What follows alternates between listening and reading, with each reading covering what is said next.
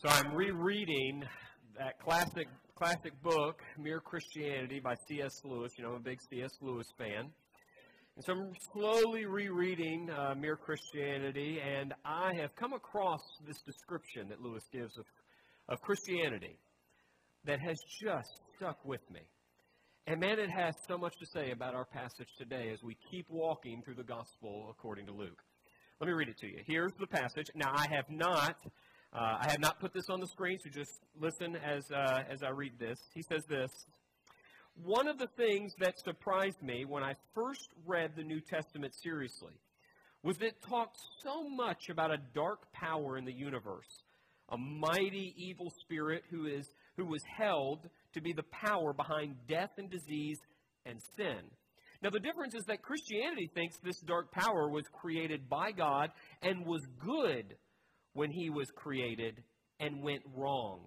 Christianity says that this universe is at war, but it does not think this is a war between two independent powers.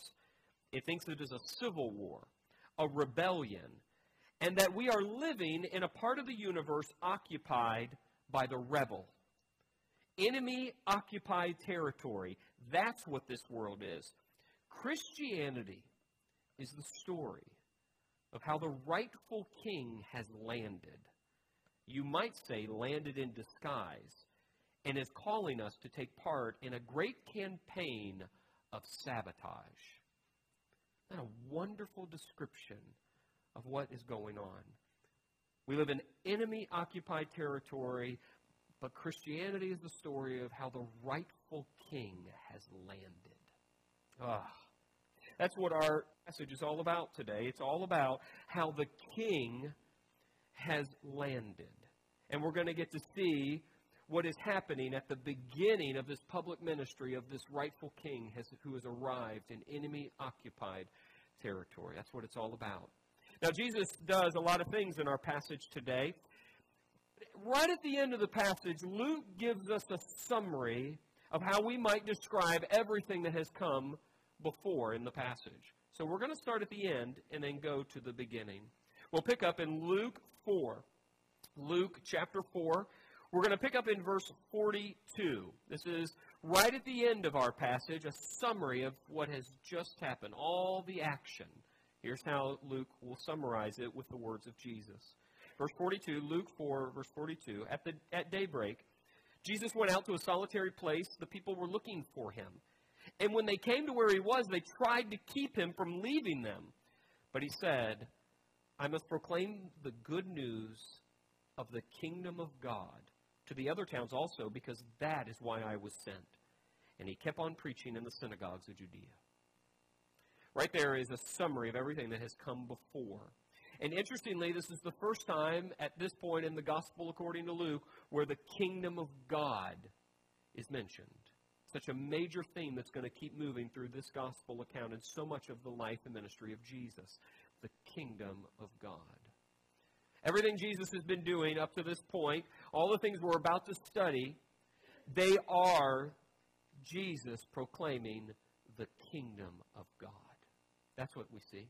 So what is this kingdom of God? There's a lot of different definitions. So I just took 3 scholars and took their short definitions, the last being my favorite. But here's how some scholars have defined the kingdom of God. Many definitions, but here's how we've defined the kingdom of God. It is God's will in action. Another one defines it this way. It is God's reign established through Christ. And as Dallas Willard defines the kingdom of God, now God's own kingdom or rule is the range of his effective will where what he wants done is done. That's God's kingdom.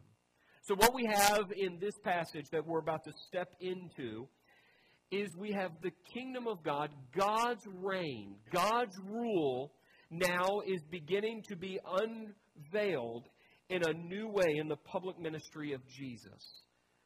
And so what are all these things that are beginning to happen that are really, in summary, the proclamation of the kingdom of God? Well, let's take a look at all those things that are happening that can be summarized just that way. We'll pick up. We're going to go back into the passage. We'll just go where it starts. We're going to pick up with verse 31. So this is right after Jesus has escaped being thrown off a cliff in his hometown of Nazareth. We pick up there, verse 31, Luke 4. Then he went down to Capernaum, a town in Galilee, and on the Sabbath he taught the people. They were amazed at his teaching, because his words, they had authority. In the synagogue there was a man possessed by a demon, an impure spirit. He cried out at the top of his voice, "Go away! What do you want with us, Jesus of Nazareth? Have you come to destroy us? I know who you are, the Holy One of God." "Be quiet," Jesus said sternly. "Come out of him." Then the demon threw the man down before them all and came out without injuring him. All the people were amazed and said to each other, "What words are these? With authority and power he gives orders to impure spirits, and they come out." And the news about him spread throughout the surrounding area. Jesus left the synagogue and went to the home of Simon, and now Simon's mother-in-law was suffering from a high fever. And they asked Jesus to help her. So he bent over her, rebuked the fever, and it left her. She got up at once and began to wait on them. At sunset, the people brought to Jesus all who had various kinds of sickness, and laying his hands on each one, he healed them. Moreover, demons came out of many people shouting, "You are the Son of God." But he rebuked them, and he would not allow them to speak, because they knew he was the Messiah. All of that, verse 31 through 41, all of that is the proclamation of the kingdom of God. This is the reign of God coming to earth in Jesus. Three components that we see here. All this activity, three components I think we can pull out of this. These are the things happening in the kingdom of God as it comes in the person of Jesus right here in the beginning of his public ministry. Well, the first one is this. We'll just put it up on the screen, just real easy. I think it's the authority of his teaching. The authority of the teaching. Right out of the gate, you see, this is a man who teaches with authority, and the people recognize it. And you might write, well, what about Jesus' teaching makes it authoritative? Well, if we don't just go with the easy answer that it's the Son of God and anything that the Son of God says is going to be authoritative, at the level of logic, like just where we would just think about this reasonably, Jesus is giving knowledge about reality. And anytime anybody in any area of life gives knowledge about reality, they have authority, right? So let's just say I walk into the music class at Manning, where Andrea is teaching. And I start teaching them how to play notes, G and F. And then I just add some more, like M and N and O and P. Like we just start learning how to just play all these notes. Andrea would have to immediately tell them, "This man does not know what he's talking about. This man has no authority in my classroom." And it wouldn't be just because she might not like me or the students don't think I'm cool. It's because I'm not giving knowledge about reality. I'm just making up stuff. The math teacher who teaches 2 + 2 = 4, they carry authority because they're giving knowledge about the way things really are. If a math teacher starts teaching 2 + 2 = 5, they may carry some authority by position, but the day is going to come where every student that learned under that teacher is going to realize that teacher had no authority because that person did not know what they were talking about. Because you walk around trying to do 2 + 2 = 5 in real life, you're going to figure out people don't take you seriously because you don't have authority. And so what's so important I want us to recognize is that in the spiritual realm as well as the physical realm, Jesus has as much authority as the science teacher who we think knows everything about the physical world. Jesus is giving us knowledge about every part of life. He's not asking us to just walk into blind faith. He's giving us knowledge just as much as a math teacher or a science teacher or as a music teacher gives us knowledge. So we just to recognize that. He really is the smartest person who's ever lived. And the other reason that Jesus has authority is because he is the Son of God. And his words literally bring life. Do remember that in the beginning was the Word, and the Word was with God, and the Word was God. That's John 1:1. So in the beginning, when God spoke and it came into existence, literally his words bring life. You'll remember there was this moment in the life of Jesus where he gives this very difficult teaching. And many of his disciples start leaving. Not the 12, but many of the other disciples start leaving. And then Jesus looks at Peter. And you remember what he says? You going to leave too? And this is what Peter says. John 6, verse 68. Simon Peter answered him, Lord, to whom shall we go? You have the words of eternal life. That's what he says. He's got authority because he's actually giving words of life.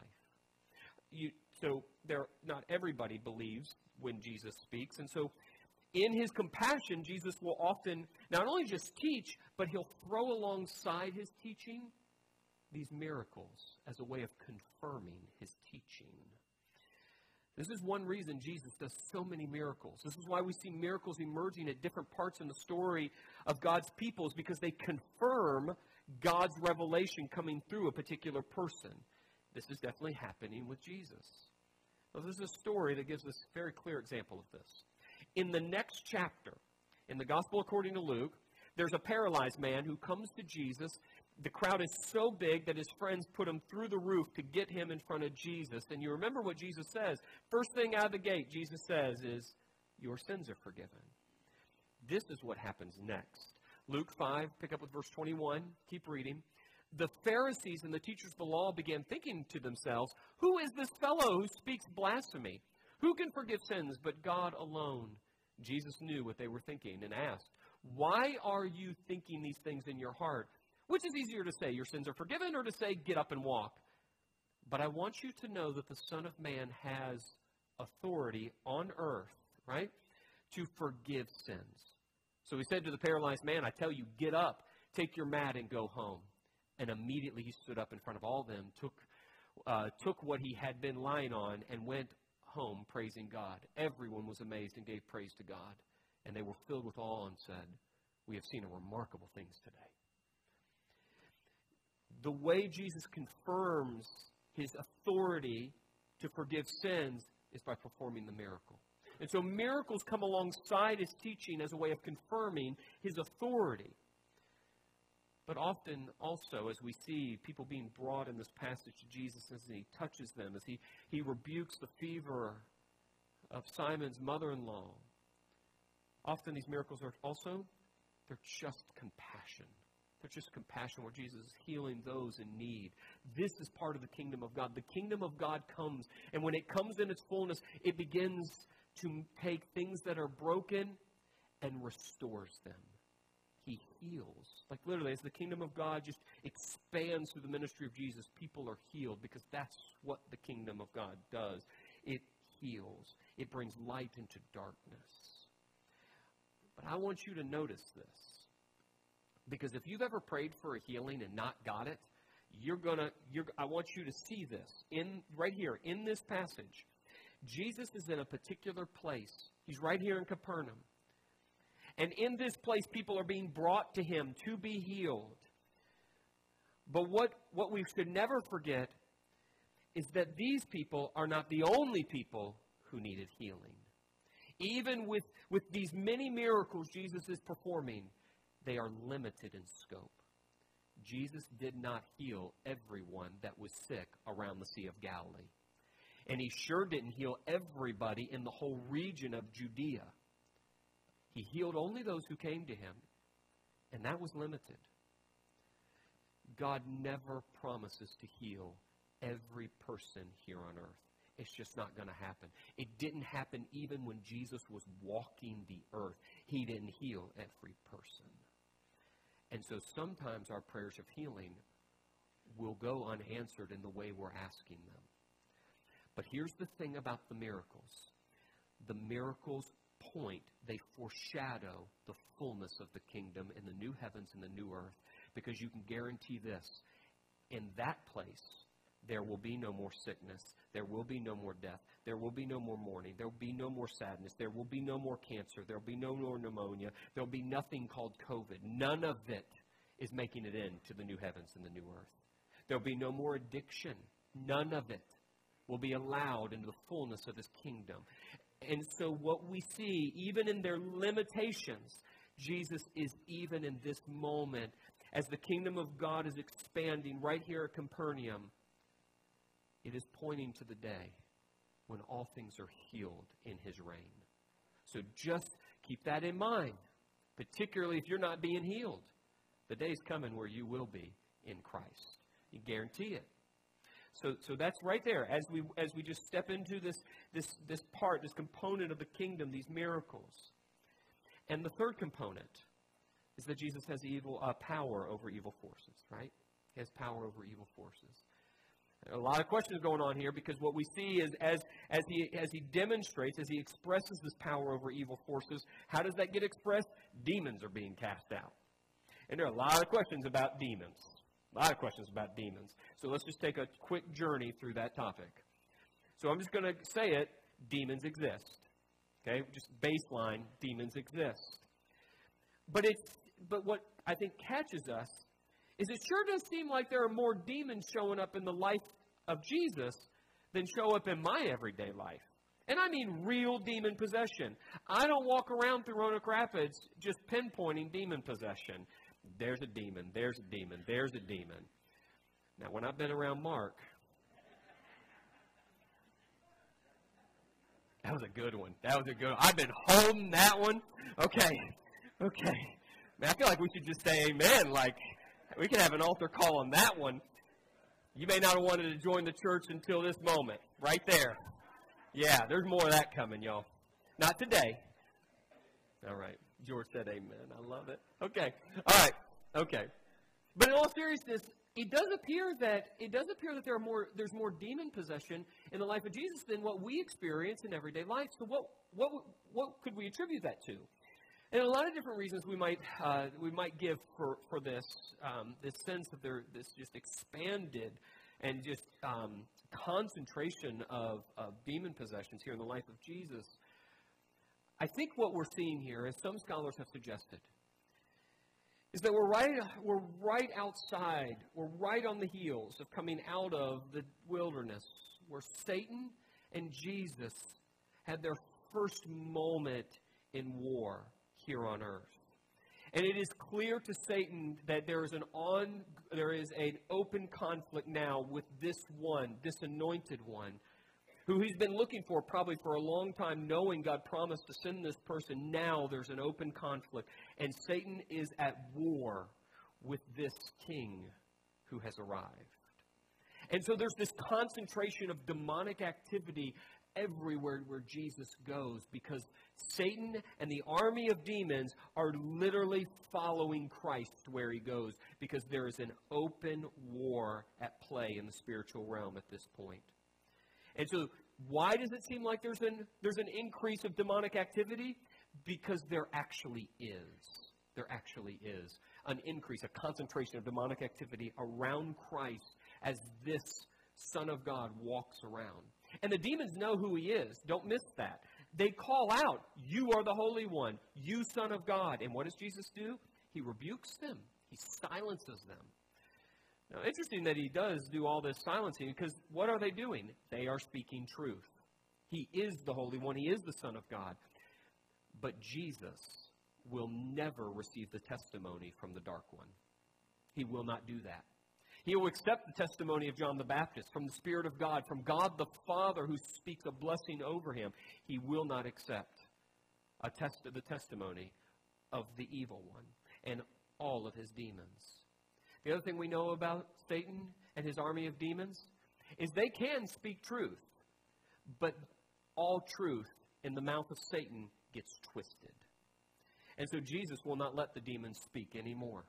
He silences them. But that leaves us with this question. What about demon possession? What about demons? What do we do with that? Is that still relevant today? Is that still happening? So the short answer is yes.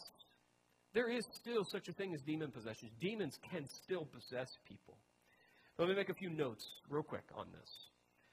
Nowhere in the New Testament do we see a believer, someone in Christ with the indwelling gift of the Holy Spirit. We never see that person possessed by a demon. So just right there. If you are a believer, you are not demon possessed. We don't have any biblical evidence that happens.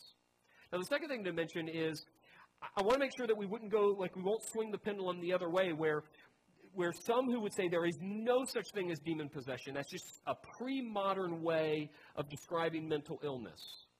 No, there is such a thing as demon possession. What I don't want to do is swing the pendulum the other way and say that all mental illness is really demon possession. We need to be very careful with this. There really is such a thing as mental illness, and it comes in a lot of different forms, and it comes for a lot of different reasons. Traumatic experiences do great damage to the human soul and mind, and often the body. And chemical imbalances that often people are born with, those can really mess with a person. Now, we could just keep going down the line of reasons why we struggle with mental health. But what I want to note is let's be careful that we don't turn all mental health into demon possession. Could some mental health be demon possession? You better believe it, because we believe in the spiritual realm. But let's not swing it so far where we see all of it as that. But if you want to talk about the most significant influence that Satan has in our world, it's not demon possession. It's unbelief. It's unbelief. I want to pick out here a scripture. It comes within a larger context, but this one verse can at least unlock this key point. It's 2 Corinthians chapter 4, verse 4, where Paul writes this. The God of this age, that's Satan, the God of this age has blinded the minds of unbelievers so they cannot see the light of the gospel that displays the glory of Christ, who is the image of God. Every unbeliever is being blinded by the God of this age. So let me summarize all of that this way. I figure it'd be better to do it this way here. Satan is still at work, not just through specific moments of demon possession, but more broadly through unbelief. So what we're seeing in Luke is specific to this moment in the ministry of Jesus. So as he comes proclaiming the kingdom of God, he's casting out demons and declaring his authority over Satan's kingdom. That's what the takeaway is in this passage. But these broader truths we need to also acknowledge, I think, along the way. So as we as we just stack up all three of these three components of the authority of his teaching, these miracles, this casting out of demons, we just stack it all up. I think the takeaway, big picture takeaway of this passage is this right here. The kingdom of Christ is transforming every part of human life. It brings truth, it restores what is broken, and it casts out darkness. As Jesus moves in his public ministry, you can just see every part of human life is being transformed. From the body to the soul to the mind, it's being transformed. And I think that's where the application is for your life and mine today. So let's get it on the ground. Here it is. Big application. The kingdom of God in Christ should transform every part of our everyday lives. I think that's the way this should work. I think the kingdom of God in Christ should transform every part, from you making coffee to you going to work to what you listen to and watch. I think it should transform every part of it. Now, in some ways, if you're like me, that can get a bit abstract. Transform every part of life. So what I've tried to do as I've been thinking and mulling on this is trying to think about those moments in human life where when that thing happens, everything in your life changes. And there's just a few of those in your life where those are the kind of things where just everything changes. And it just so happens in our church family, there are two families where that has happened. You got to see it. Here they are. These two little ones just came into the world here recently. How cute is that? These precious little ones, little Peyton Clary and Maisie. Am I saying that right? Maisie? Okay, thank you. Okay, thank you. All right, Maisie Wren, just born this week. Little Peyton, she's a little over a month old now. And the great-grandmother of that little Peyton is in this room right now. I knew you'd like it. I told Pat, I said, Pat, you're going to remember this sermon probably for one reason and one reason only. It'll probably have nothing to do with the Bible. So she's so proud of that little one. And I'm just going to, just for fun, because I think this is super cool. I don't know many churches where this happens. You literally have 4 generations right there in the back. That is super cool. Okay. So like when these two little ones came in the world, everything changed for those families. Now the Wrens just added a fourth, but yeah, like they're like double outnumbered now. Like everything changed for both of those families. I think the kingdom of God should transform your life and mine in the same way a new baby would, even more so. Now, can we get practical? And Kara helped me with this. You know, I was going to put this up. But Kara recently posted this on her Facebook page to describe how a baby changes your life. Go ahead and put that up. So you can't see the small writing, but let me read it to you. Kara, near the end of November, posted this. Like a newborn be like with a newborn be like, and here's a meme from the movie Elf. How'd you sleep last night? Great. I got a full 40 minutes. Yeah. That changed your world right there. And why do we all laugh? Because we all know what a baby does. If you've had a baby or not, you know. A baby will just, it'll just turn your world upside down. That same kind of thing is what Jesus is supposed to do. Unfortunately, I think what happens is when we think about Jesus, we think, well, I'll go to church and then I'll move on with my day. The kingdom of God is never just about you going to church or you checking off this box. The kingdom of God literally transforms every part of your life, even more than a baby. And a baby really changes your life. So here's what I want to do. Here's what I want to show you. This doesn't come out of nowhere. Jesus actually teaches this very thing. Check out how Jesus talked about following him. This is just later in Luke. Luke 9:23. Then Jesus said to them, whoever wants to be my disciple must deny themselves and take up their cross and follow me. Take up their cross how often? Daily. You literally are sacrificing. You're moving in a different way every day. So how much of your life does Jesus want? How much of your life does the kingdom of God get to transform? Every part. Every day you pick up your cross. Paul writes this. The Apostle Paul writes this. Colossians 3:3. For you died and your life. Not part of your life is now hidden with Christ in God. And just in case this wasn't clear, here Paul goes even more practical in his letter to the Corinthians, chapter 10, verse 31. So whether you eat or drink, like get real practical, because all you're going to do that today at some point, whether you eat or drink, or whatever you do it all for the glory of God.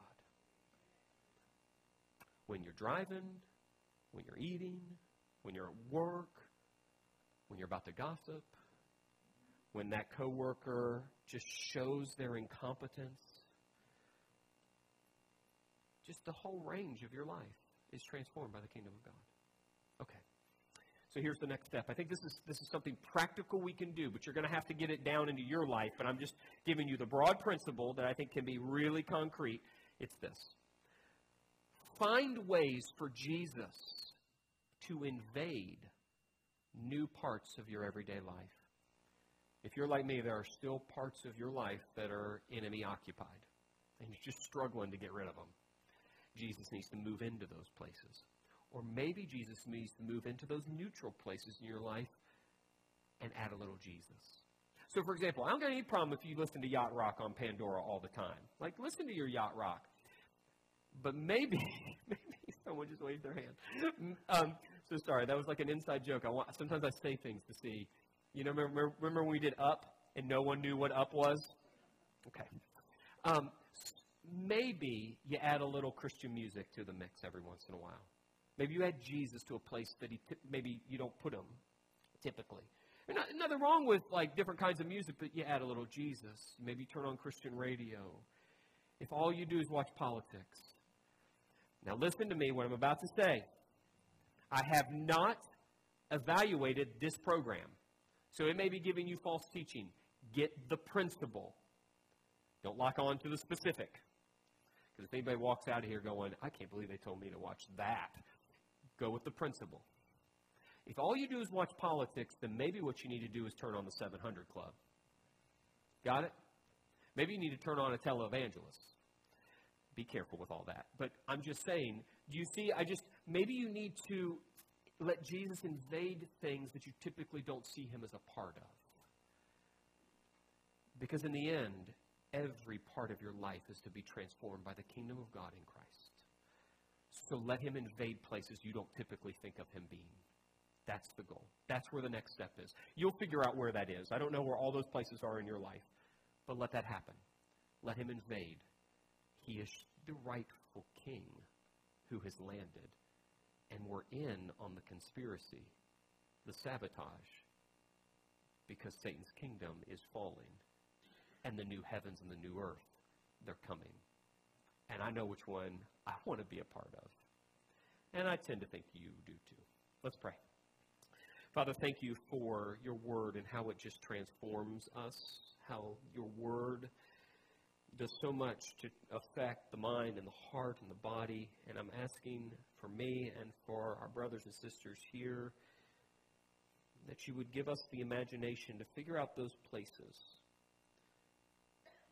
that are still enemy-occupied in our lives, and may Jesus invade those. Would you literally transform us? May your kingdom impact us in the same ways a baby just anchors the life of new parents. But even more so, may it happen with your kingdom in our everyday life.